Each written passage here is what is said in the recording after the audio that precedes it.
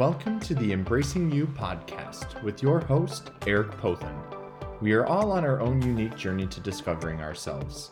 Each episode, I will help you navigate the journey within to reconnect with and discover the innate love you have for yourself. This podcast will cover topics from self-love to eating disorders and body image to mental health and to overall well-being. My goal is to help you honor and embrace yourself so you may live your most authentic life. Let's dive in.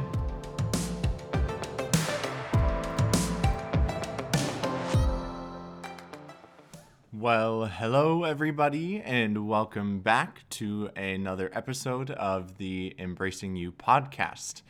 I hope you all had a fantastic holiday season, and I hope the year 2023 is off to a great start for you all. I decided to take a little bit of a self-care break for the past couple of weeks, but I am back at it with this episode for you all, and today we have an incredibly special guest, and that is Miss Arizona, and here is just a little bit more information about who she is. Melody Pierce, 26, is a graduate of Arizona State University with a bachelor's degree in journalism. She currently works as an eating disorder recovery and body acceptance coach through her program, Steps Recovery. Recipient of the Miss Arizona Quality of Life Award for her service work, Melody is dedicated to aiding her community in the recovery of eating disorders and directs Arizona's chapter of the National Eating Disorder Awareness Walk. With her 6 years of experience in public relations, she is excited to connect with partners across Arizona throughout her year.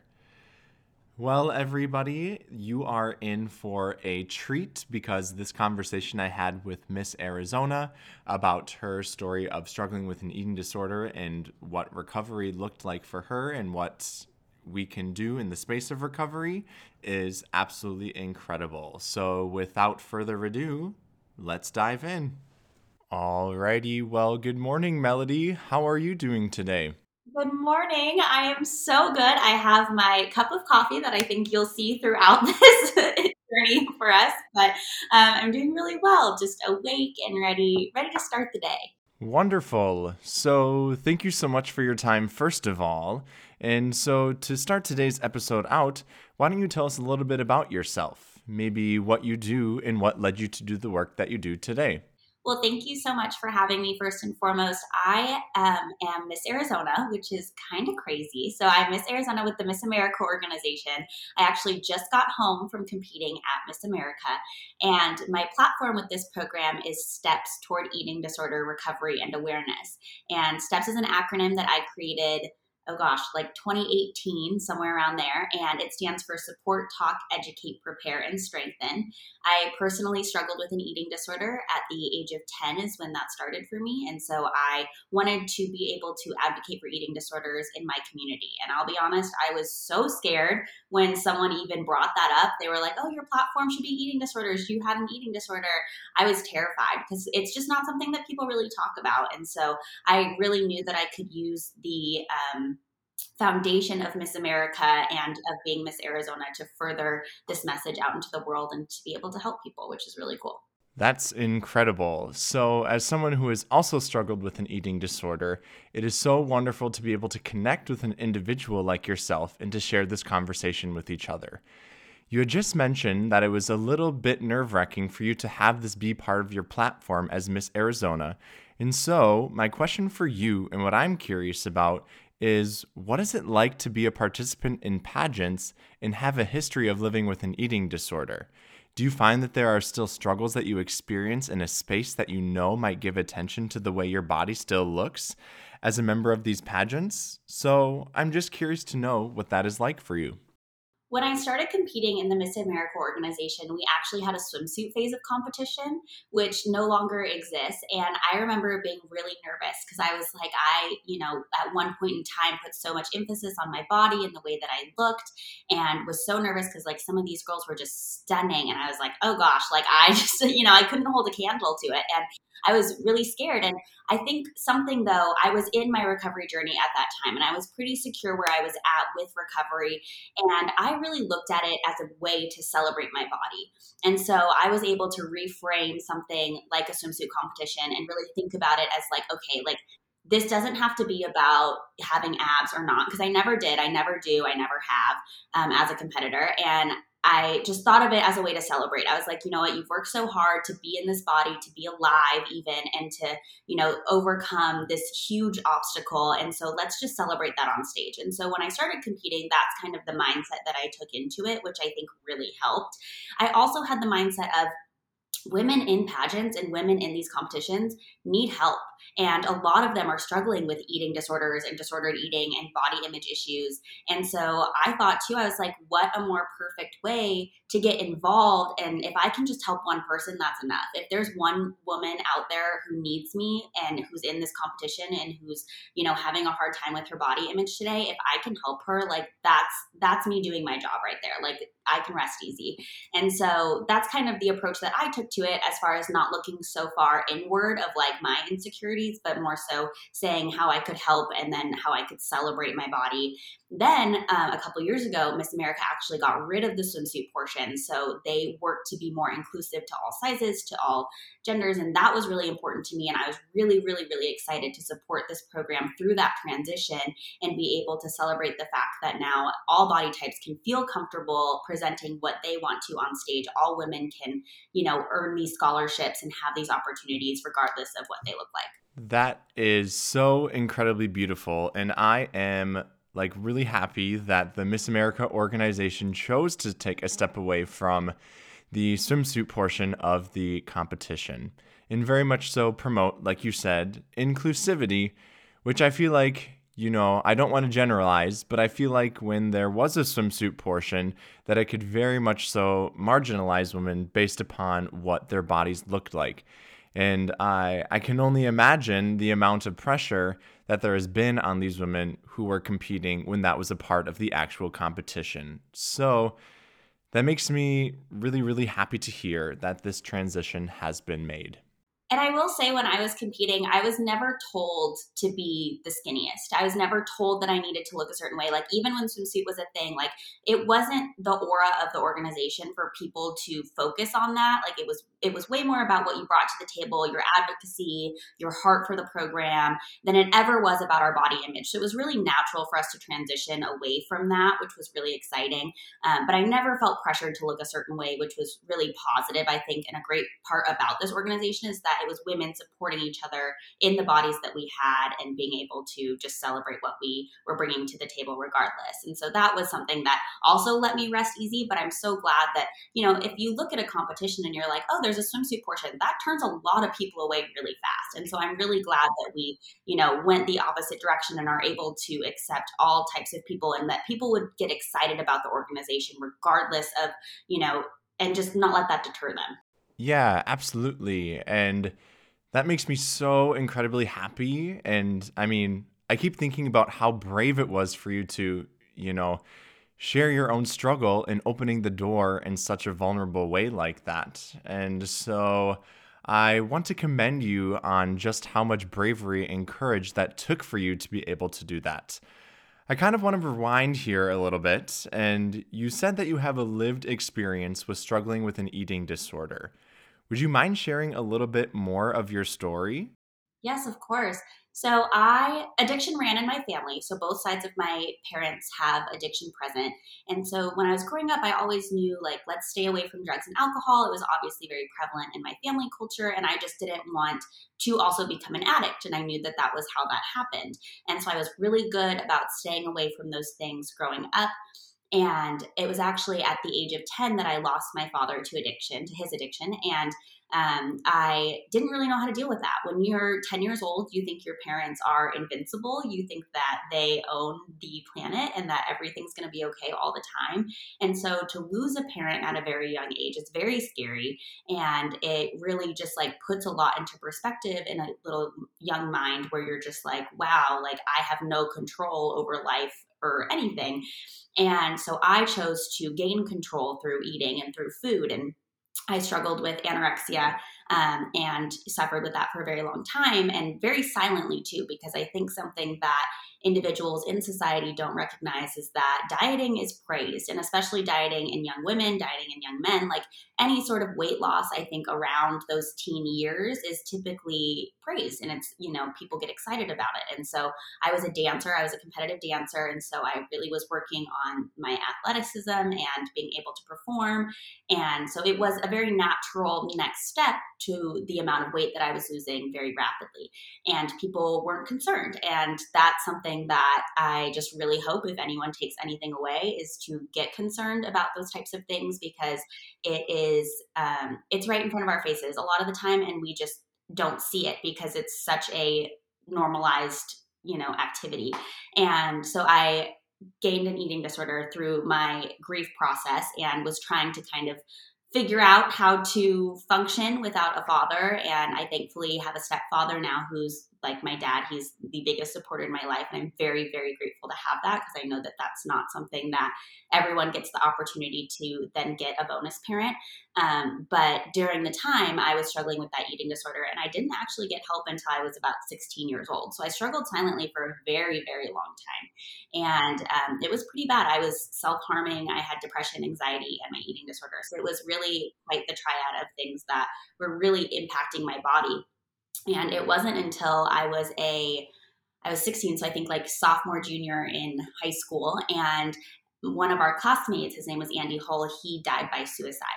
And that was really scary because Andy was the sunshine of our campus. He was an athlete. He was incredibly popular. He was a really cute kid, like just really was the epitome of a well-rounded teenager. And so for him to lose his life to suicide, I was really scared, because I was like, okay, I'm in a really dark place. And if someone as bright and as positive and as incredible as Andy can do this, like, what does that mean for kids like me? And so I got really nervous. And granted, I will say during this whole time, I was always a straight A student. I always was in all my extracurricular activities. I still danced full time. Like there was no like red flag. I will say, like parental wise, it's not my parents' fault that they did not see this, because I hid it pretty well. And that's the sneaky thing with eating disorders and mental health, is that you can be sneaky with them, and it's just, it can get really scary. So it wasn't until Andy's mom came to our school, and this was 6 months after Andy had passed away. It felt like the next day, and I still in my brain like feel like it was so recent to when he had passed, but it was actually 6 months after he had passed. She came into our school, and we had like a whole school assembly, and she stood on stage and she said, "I never want your parent to have to stand in this spot. I never want your parent to have to be this person and to lose a child." And I bawled, and I was like just sitting in the bleachers, and I remember crying, because I was like, oh my gosh, like I don't want my mom to have to go through that. Like she already lost her husband, and like what if she loses her kid too? Like I knew what grief felt like, and so I could empathize with the grief that Leanne was feeling. And I was like, oh my gosh, like I don't want to do that to my mom. And so that's what ended up helping me get help, was that conversation and her telling me that I mattered. So just something as simple as telling someone in your community that they matter, as telling someone that you care about them, it can do wonders for people's lives. And so always reach out, always talk to other people. Like if you see someone on the street that looks like they're having a bad day, compliment them. Like it just does so much for individuals all across the nation and the world. So that's one big thing that I took away from that. But anyways, I digress. That night I went to my mom and I was like, hey, I need help. Like, I don't know what to do. Like, this is what I've been doing. And I just kind of came clean and was like, this is what's up. And my mom was terrified. She was like, oh my gosh, like, how did I not know? She felt super guilty. She took a lot of blame, and I was like, it's not your fault. Like, this was my decision. Like, this is how I was dealing with things. And, you would have had no idea. And so we tried to get help, and it was really hard back in 2016 or whenever this was. And it was really difficult. Like, it was genuinely so difficult. We didn't have apps like we do today, like BetterHelp. We didn't have a lot of websites with resources. Like it was genuinely so difficult to be able to figure out how to get therapy. And so I remember that taking a couple months, and I was able to then find a therapist and do a program and was able to fully recover. I'm still fully recovered to this day. I celebrated 10 years of recovery this year. So I'll be celebrating 11 in March of next year, which is really exciting. But yeah, a big 10. And I'm really blessed and grateful to be there because I've just seen the impact that eating disorders have on individuals, especially now I work as an eating disorder recovery coach. And so I work with individuals with eating disorders all across the nation, and I see the toll that these have. And so I always reflect and step back and think about how lucky I am that I had the resources available, that I had insurance, that I had some things that a lot of individuals in our nation do not have. And that's my mission as a coach, is to make sure that people have access to recovery and to resources regardless of their socioeconomic status, because you should never be held back from life just because of your income or your insurance ability or whatever it is. And that's something that I'm really passionate about. And I just sit back and think about how thankful I am that my community stepped up for me and that they showed up for me and that I was able to recover, because I know so many are not that lucky. And so that's it, really just, I'm really grateful. Wow. First of all, congratulations, 10 years of being recovered. That is an incredible number. And to just think that next year you'll be at 11 years, just congratulations. I can imagine, as someone who has gone through recovery as well, just how much work it is to maintain being in that space of being recovered is a lot of work. And so for me, it's only been probably 2 or 3 years of being in the space of recovery, and it's still something that I navigate each day. I want to rewind a little bit as well because I think, as you were telling your story, you painted a really beautiful picture of how people who struggle with eating disorders and mental health, how hidden of an illness they really are. And so I think a big barrier, to raise awareness in this space is I feel like people don't know how to have conversations about these topics. And so I feel like we're doing a really great job of having conversations about mental health. And I feel like this is the most I've heard people talk with one another about how they are doing with regards to their mental health. And so, one thing I really appreciate about these sorts of conversations between two people who have struggled with an eating disorder is that we are painting a picture of what it actually looks like to struggle, and hopefully encourage others, if they are struggling, to start to have that conversation with another individual. Or if you're on the other side and you have a family member, a friend, or a loved one who you might suspect is struggling with eating, to take that courageous step and begin to have that conversation. You had just mentioned a little bit ago that you are an eating disorder recovery coach. So, can you tell us a little bit more about what that work looks like for you and as you work with your clients? I'd love to. And I want to say also congratulations for your recovery journey, for your 2 years. Like it is hard. And I think a lot of people don't recognize that. And I actually created in Arizona, which would be really fun if we do nationally. So if anyone knows how to do this, let me know. But in Arizona, I created a proclamation for Recovery Celebration Day in our state, because so often I think that we focus on the disorder, whether it be an addiction to a substance or alcoholism or an eating disorder or mental health. We so often, when we think about recovery, think very closely on the disorder and about, the statistics and the awareness and all those kinds of things, which are great. But we also forget to celebrate how far we've come. And so that's why I created that day here in Arizona. So let's make it a national day, because that would be really fun. But just to celebrate recovery, because it is hard, and we all need to remember to take a step back and celebrate it, because you've done a great job, and it's not linear, and it's an up and down roller coaster type of ride. And so it is really incredible whatever progress you're able to make to celebrate and be excited about it. But I'll tell you about Steps a little bit. So Steps is my business. I had no idea that I'd start a business. That was never like in my life's plan. I never was like, let's be a business girl. Like, no, I was a PR girl for a really long time and really loved that. But I had seen the need in my community. I actually listened to a podcast that was by Holly Lowry, and it's no longer on, but she's affiliated with Ophelia's Place in New York. And she was an eating disorder recovery coach. And when I had listened to her podcast, she had all these great guests. And I was like, well, like, that's really cool. Like, I just had never heard of anything like that before. We didn't have eating disorder recovery coaches in Arizona. when I started, the only one. And so that was something that I was like, okay, that sounds actually really helpful for people. And I was listening to her podcast and I reached out and I was like, how the heck do I get started with this? And I kind of looked at how she had started her journey into it. And so I went and I got certified and figured it out and used Google to its highest extent to start a business because I had no idea what I was doing and just really like Googled everything, and LegalZoom.com like got me through. So it was quite an interesting journey. And I just did it and I said yes and I jumped in head first and I figured it out. And now I'm represented in I think 20 different states throughout our nation, which is really beautiful. And I just really hope to help people all across our nation who are struggling with eating disorders. I think it's so important to have someone to talk to. And so as a coach, I wear many hats. I do many different things. So I Zoom with people during a mealtime. So like, let's say you're tackling up your food or you're struggling with meal times, I can hop on a Zoom with you and be able to just sit and chat with you and hang out and make sure that, we're in a good headspace while you're tackling that little adventure. And then I also help people. I have worksheets and different introspective type activities so that we can get to some of the ground roots of eating disorders and help kind of work through them.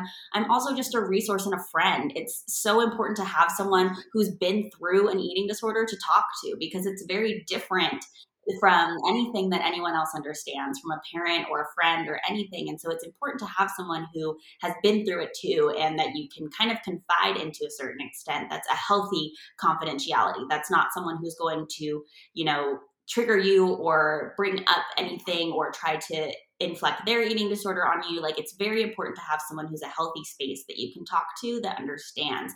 And so to work with me, you also have to be working with a nutritionist or dietitian and a therapist. So I'm not a substitute for either of those things. So you make sure that you're still doing that whole party. If you need resources for those kinds of things, people let me know and I'm able to connect them with people all across the globe, with treatment centers, with different resources. It's all on my website, which is stepsrecoverycoach.com. Little plug. So that's kind of how, and it has more information as far as like what my abilities are, what I'm able to do, how we're able to hang out together. But it's really cool. It's really special to be a part of that journey in someone's life because I've been there, and it's been really eye-opening as a coach. Like, I remember getting a phone call from a parent who had a 9-year-old in the hospital with an eating disorder. And she was like, I don't even have any idea what an eating disorder is. And this kid was 9 years old. And like, I think, yes, I was 10 when I started struggling with mine, but like 9 just seemed so like crazy to me. I was like, wow, that's just, it's so young. And like, how's that real? And so it's so necessary that we have people for others to reach out to. Like, I think back to when I was struggling, that my mom and I that night didn't know where to go. And so just to have a website, just to have someone to be like, hey, like, what do I do? Like, it's just monumental in this space. And so I've had clients from 9 years old to 73 years old. And that tells you that eating disorders don't discriminate. They don't necessarily go away. It's something that you have to work for the rest of your life. You have to work towards and make sure that you're diligent with, and that you can fully recover. You can celebrate life again. You won't have to think about it, but to stay on top of it, and just make sure that you're taking care of yourself and that no one's immune to this kind of thing. So it's taught me a lot about this space. That is like really inspiring to hear you talk about how you've turned your struggle into, your life's work and your now career. I find that really inspiring, especially because I would love to be able to move in the direction that you are currently at right now. So, first of all, thank you for creating that space for others who are struggling. I never received any sort of formal treatment for my eating disorder, and so recovery was something that I kind of navigated all on my own, and I even denied having an eating disorder when I was living with it. And so I just really commend you, and I want to thank you for being a resource to others now as they go throughout their own recovery journey and navigating what that looks like for them. That's a really good point too. And the fact that like a lot of individuals don't think that they're struggling with an eating disorder. But something that I say that I think really helps is that if eating disorders, or if the thought of food, let's say, okay, just the thought of food. So like what I'm making for breakfast, what I'm making for lunch, dinner, whatever it is. If the thought of food is taking up like a portion of your mental space, I would say more than like 10 to 20%, we have disordered eating. We have an issue, okay? Because we don't need to be focusing that much. I don't focus that much on how to breathe. Like, it's just food, like it's just eating, okay? So like we don't need to freak out about it that much. And so I think that's kind of where, if you have a struggle with just thinking about food all the time, or what you're going to eat or how you're going to eat, or you're not eating and then you're binging at the end of the night, or you're eating a ton throughout the day and it's just consuming your mental space, you deserve help for that. And it doesn't have to be a full-fledged eating disorder. It doesn't have to go by DSM-5 rules. Like, if you are being limited in your life because of food, you deserve help, and point blank, period. And that's okay to get help for that, and just not to think that you have to have this whole big thing, that has to be this whole production, because sometimes it's not. And I actually would prefer to help you when it's not the whole big production, because we can figure it out a lot easier and a lot quicker, and make sure that you're healthy and, are able to move on to a really fulfilling and incredible life. And so that's a great point too, is just to make sure that if food is taking up any of your mental space, you deserve help. 110%. And I couldn't agree with you anymore based upon that. You had just mentioned that it is incredibly helpful for you to have also gone through an experience of living with an eating disorder and having gone through recovery while you serve as a coach. Would you be willing to talk a little bit more in detail about what your recovery process looked like and how that progressed? Yes, my recovery process was in no way normal. I don't think, okay, great, okay, no one's is, right? Okay. But it was a journey and a half, I will say. I remember my very first therapist I sat down with, and so I had a really big issue with, like, I was so fearful that my mom was going to die. So after my dad had passed away, you learn that your parents aren't invincible. And I was terrified that my mom was going to pass away. And I was like, what am I going to do? Like, she's my person. Like, she's my whole heart. Like, what am I going to do? And I remember this therapist told me to write a will, and or told my mom to write a will. And I remember how much that freaked me out. Like, as an adult, yes, is that good advice? Sure. But then I was like, no, that's like literally sealing the deal that, like, she's going to pass away. Like, absolutely not. And so just making sure that you are optimistically cautious when it comes to therapy, I think, is really important, because, and advocate for your children. Like, I was so thankful that, like, I told my mom how uncomfortable that made me and how upset that made me. And that she was like, all right, no go, like, let's find someone else, and while that wasn't a great process to find someone else and to figure something else out, like, I was very glad to have someone with me to help me do so. And I think, again, like, as a recovery coach, I can help you figure that out. But I just think being cautiously optimistic, like, don't settle into a therapy or a therapist because you just want to get better right away, or you just want to solve the problem, because granted, we all want to do that. And it is so hard to live with an eating disorder or any sort of substance abuse or mental health or anything. And we want you to get help, and we want you to have that cure. But it's so important that you're working with someone who is able to actually help you and is able to understand where you're coming from and what you need, and just the path that you want to take. Like, some people need religious counseling. Like, if you're a big believer in God and you're super Christian, like, you need that as a part of your foundation. Or some people need more artistic based counseling. And so just knowing what you need and being able to do the work to get there while you're already in a very difficult place in your life is important, and it is just hard. And so I think that that was something that I struggled with when I was getting help. Was I kind of bebopped around to a couple different therapists because I was just like, I don't really vibe with any of these people. And I think even now as an adult, like, I still am cautiously optimistic about therapy and make sure that what I'm hearing and what I'm getting is fulfilling the needs that I have, and that I'm not just settling or just being comfortable with someone. It's just that it needs to still help me. And I think that that's really important to look out for. I also I was on a medication when I was first going through my eating disorder. I decided to get help through a anti-anxiety medication, and that is something that really helped me. And so, while medication isn't the answer for everyone, I don't think it should be like the go-to necessarily, but I do think that it helps. And I went back on it when I was crowned Miss Arizona, actually, because I thought to myself, I was like, I'd been off of it for quite a few years, but I was like, listen, Miss Arizona is like the most stressful, like, crazy time of anybody's lives. Like, people don't just put themselves through this kind of thing normally. And I was like, I'm just going to go back on it proactively, just to know, like, just to make sure that I'm, doing well throughout the year. I wanted to take care of myself. And so just to make sure that you don't necessarily shy away from things like that, it might seem a little bit scary. And the same thing as with therapy, different medications take a long time to figure out what works and what doesn't. But I think that it is something that does really help a lot of people. And so not to be afraid of it if that is something that helps you. I also was able to join an outpatient program, which I think is really incredible. There's a lot of outpatient and inpatient programs across the nation, and mine helped me figure out how to cook again and be able to talk about my emotions with other people and be in a group setting where I didn't feel so alone. And I think that that is also really helpful. There's different, even just group therapy in general, I think can be really helpful if you use it wisely. Obviously, be cautious when it comes to connecting with those individuals outside of a therapy session. But I think that group therapy in and of itself really helps if you're struggling with feeling very alone in your disorder, that it really helps normalize that what you're going through. I remember looking in the mirror one day and saying, you're not the only person who's gone through an eating disorder, and you're going to get through it. And that really helped me to just kind of put it in perspective of like, all right, I'm not the only person that's ever had to figure this out. So like, we're going to do it. Like, it's going to be okay.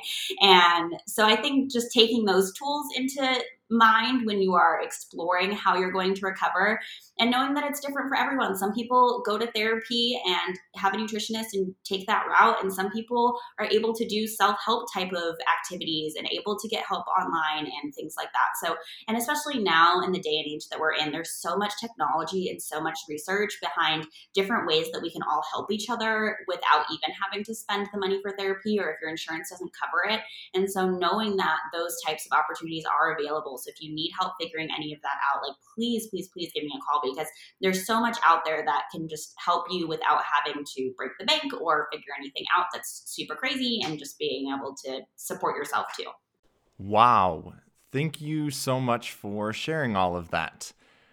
I think one thing that continued to come to my own mind as I heard you talking is just how important it is to be self-aware while you are doing this work, and to not be afraid to respond to the narrative and the messaging that your body is giving you, and to not be afraid to act on that. I think that for me, that is really hard to do, because that means I have to put myself first for once. And I'm the type of person that loves to put others first and make sure their own needs are being met. And then, I just kind of put myself last. And I very much so have fallen into the trap of, people pleasing with a therapist and just sticking with the first one because that's what was available. And I'm going to try to make this work and whatnot. But as I've continued on my own journey, not only with my mental health, but, in recovery as well, I need to trust the messaging and narrative that my body is telling me, and be okay with maybe disappointing others in the process, which is something that I also struggle with as well. And it's so important that as you're navigating your own recovery, that it's okay to put yourself first. You are the most important person in your life, and that may bring about a lot of discomfort. And that might be something that you have to learn how to navigate a little bit better. But I just love how, as I was hearing you talk, that you really made it clear that it's so important, no matter where you're at on your own journey, to honor your own needs and be okay with taking action to meet those needs as well. So I really want to commend you for painting such a beautiful picture with regards to that. Absolutely. And I think, there's also beauty in sitting in some forms, and of being okay with the status quo sometimes. Like, I'm not saying that like you have to join a therapist and be like, are you perfect for me right now? Like it does take time, and like it is definitely a process. And so just making sure that like it's okay to sit in uncomfortability when it comes to recovery, and to be able to just, kind of go with the flow for a little bit too, and just not think that you need to be this advocate for yourself all the time 24/7, but making sure that you are also just kind of following the process, because it is going to be so foreign and challenging. And so it's okay to feel uncomfortable and to kind of go through those waves for a little bit too. So there's plus sides to both sides, I would say. Absolutely. And it's so hard to trust the process when you're in the middle of it, because you are unlearning so much of the narrative that has been going on in your mind. And you're like, no way in heck do I want to just continue to do what they're telling me to do and continue to eat fear foods and doing all of that. And so it is so hard to trust the process, but as someone who is on the other side of the process, to know what it feels like to have as much freedom as I do now, it is so worth going through all of those incredibly anxiety-ridden moments of me sitting with food and working through that discomfort. So I just really appreciate how you are encouraging individuals to be okay with sitting with that discomfort because, as you know as well, it's in those moments of discomfort that we really grow and learn the most. I remember someone told me your worst day in recovery is better than your best day with an eating disorder. And I mean, it's so true. Absolutely. So, another question I have for you is what would you say to someone who doesn't think that recovery is possible for them? I would say to do it scared. That sounds like you're scared. And that's okay. It's okay to be scared. This is scary, okay? This is not an easy thing to say yes to sign up for, to submit yourself for. And so it's okay to be scared and just to do it scared because I will tell you my life in recovery, my life as being a recovered individual is incredible. And I would not take a single ounce of my eating disorder back, regardless of how much it says that it would make me happy or it would solve all my problems or whatever my eating disorder would pretend to tell me that day. I know for a fact that my life now is so beautiful and incredible and just outstanding. There are things that I would have never accomplished had I had an eating disorder. Honestly, I probably wouldn't be here today if I still had my eating disorder. And that's really scary, but that's really true. Eating disorders are one of the deadliest mental illnesses, only right behind opioid abuse. And so it's a real testament to the fact that this is scary. This is real life. This is something that you're going through, but do it scared because every single day that you just wake up and choose a little win, or you just have a day of no losses, or you have one loss instead of three, like whatever it is that you are able to accomplish that day, just know that that is so much better than having to sit in this place that you're in, and that recovery is so possible for every single person, and that I've helped people recover, like I said, from across the nation, all types of ages, all types of socioeconomic backgrounds, and I've seen it possible for every single person, so why not you? Absolutely. Another question I have for you is how can we best support individuals who are struggling with an eating disorder and or going through recovery? I feel like that is one thing that I get asked a lot of, and I have my own answer, but I am curious to know from your perspective as well.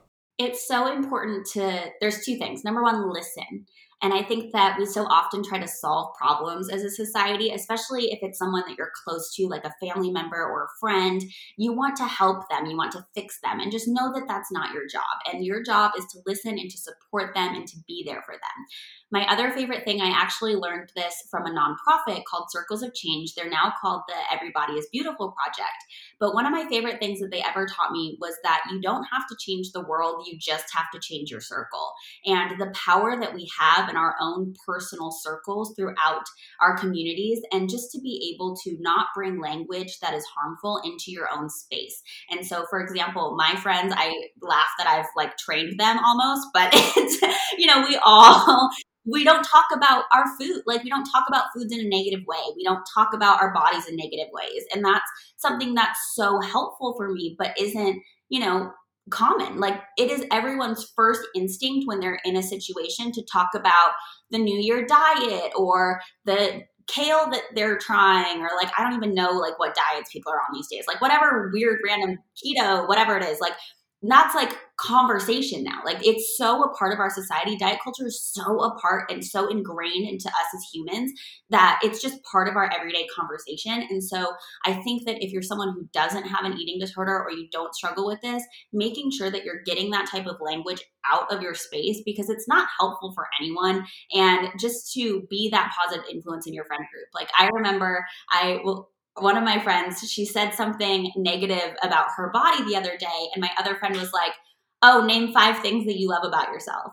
I didn't even have to do that. Like, they did that on their own. Like, that's like, that's when you know it's so cool. And like we have the potential to be better humans. And so just to show up in spaces like that and to kind of get that type of language out of your space is so important and so helpful if you have someone who's in recovery in your corner or in your life, or even if you don't. Like, why do we need to even talk about that in the first place? Like, let's just get that kind of conversation out and be able to have, I mean, I'd rather hear about your vacation plans or what book you're reading, or there's so many other things that we can talk about as a society that, like, I don't know why we talk about our bodies and food all the time.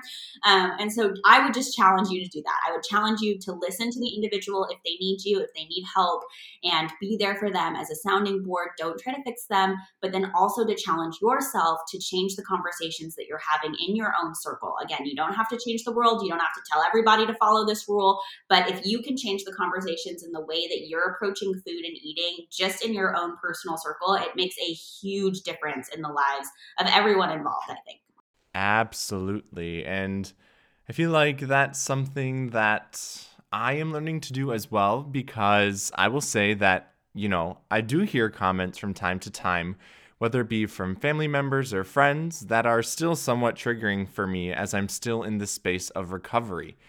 And I've also had to do my own job of vocalizing that some of these comments make me uncomfortable. So, for example, this was around Thanksgiving time, and a family member of mine had gone to go get another piece of pie. And another family member had made a comment about it, and I was like, we're not going to talk about how much pie that person is eating. It's what they want. So let's honor that. And I think it kind of shocked some of my family members a little bit. But also, like, I want to make sure that I'm doing my job as well to ensure that everyone that I interact with can feel comfortable around food and not feel so on edge or self-conscious about what it is that they're choosing to consume. Like, let's honor that. Who cares? It's not your body.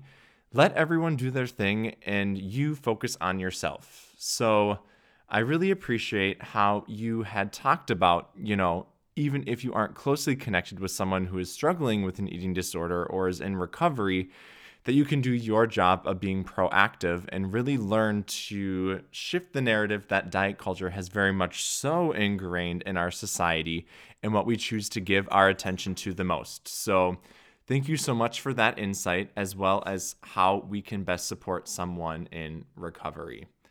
So the title of this podcast is Embracing You.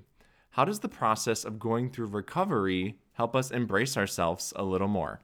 I think that the job of recovery is all about embracing yourself and like embracing the highs and the lows and everything that comes with it.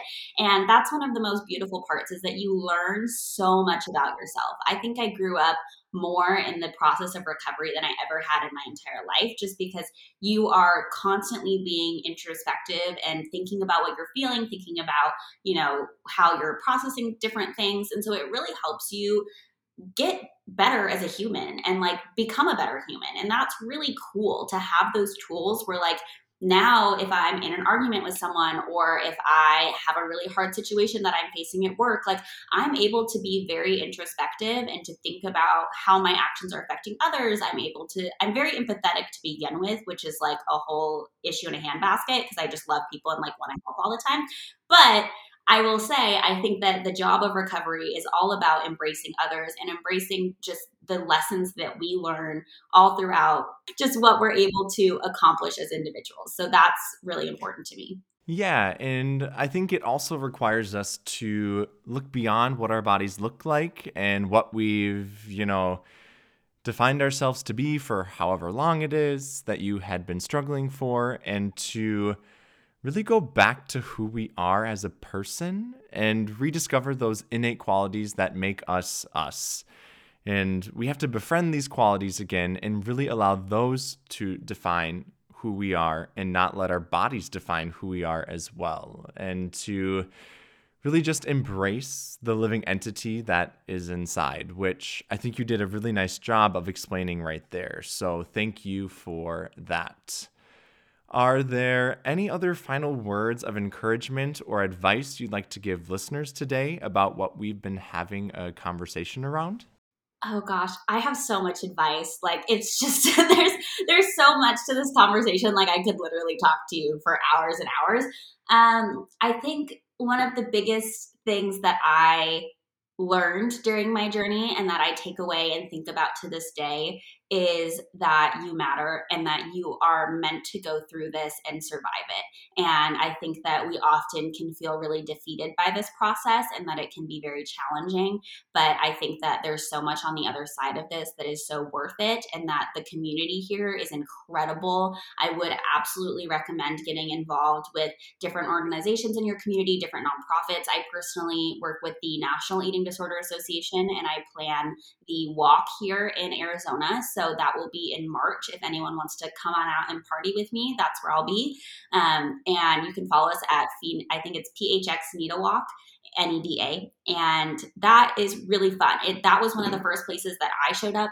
And I was 16, I think, at the time. And I had seen this walk, I think, on the news or on social media or something. And I was like, well, I'm not really recovering. I have no idea what I'm doing, but like maybe I can just like come to this and like figure it out. And so I actually like drove myself there by myself, went to the walk, and was able to get a lot of resources and meet a lot of people who are in our community who I'm now, very connected with today, who were not only able to help me, but now help our entire communities and a lot of nonprofits, a lot of treatment centers. And so those types of events have great resources. If you're in a spot where you're like, I don't know where to start, I don't know what to do, seeking out events, or like I said, the like group therapy sessions are great. A lot of treatment centers have them open to the public, and so it's usually totally free to go, and you can sit and just listen. Like you don't even have to talk. Like don't be afraid to go. Like you literally do not have to talk. You can just sit there and listen and just feel not alone. So just make sure that if you are dealing with this right now, that you find your community, you find people that help you and that will walk this fight with you, because again, you deserve recovery. You deserve to come out on the other side of this, because life is so incredible. Like I would not imagine, and if I talked to my 10-year-old self and even my 16-year-old self and told them that I was going to be Miss Arizona, they would laugh in my face. Like it is wild the things that I have accomplished in recovery. And granted, I know that they are more than most people would ever bite off and chew, but I am very, very honored for the path that I've walked. And I just want to say that it wasn't easy, but it was worth it, and that you can get help too. And so make sure that you're utilizing your community, utilizing people who are passionate about this. Listening to podcasts like this is a great start, a great, ability to get connected with individuals.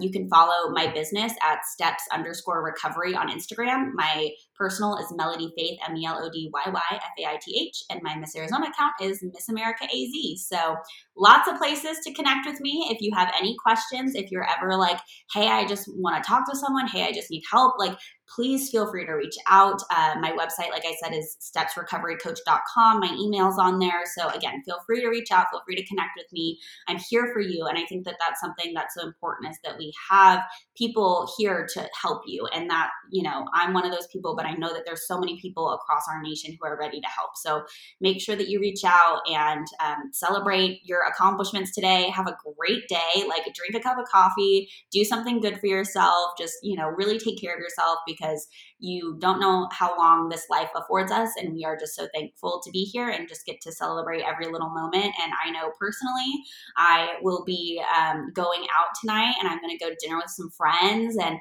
be able to hang out with a lot of my close friends that are in town for the holidays. And so that's something that life affords you, is just to have fun. So make sure you have fun, make sure you enjoy life, and just let me know if you need anything at all. Well, wonderful. Thank you so much, Melody, and I'll be sure to include links and handles to all of your social media accounts as well in the show notes. So if listeners would like to interact with you, they can know where to find you. Melody, I just want to thank you again so much for all of your time, your insight, your wisdom, and all the work that you're currently doing in the space of raising awareness around eating disorders and continuing to open the door to have those conversations about another hidden illness that is more prevalent than I think individuals think. So thank you again so much for your time, and I am just so, so grateful that we had the opportunity to connect with one another today. Thank you so much for having me. Well, everybody, I hope you enjoyed that conversation as much as I did. I am very much so looking forward to continue collaborating with Miss Arizona. So stay tuned on some upcoming events that we will hopefully be collaborating on in the near future. So until next time, I hope you continue to honor where you are at on your own journey. You love the skin that you are in, you love the entity that is living within. And most importantly, you honor, embrace, and love yourself for who you are, right here, right now, and always. Much love.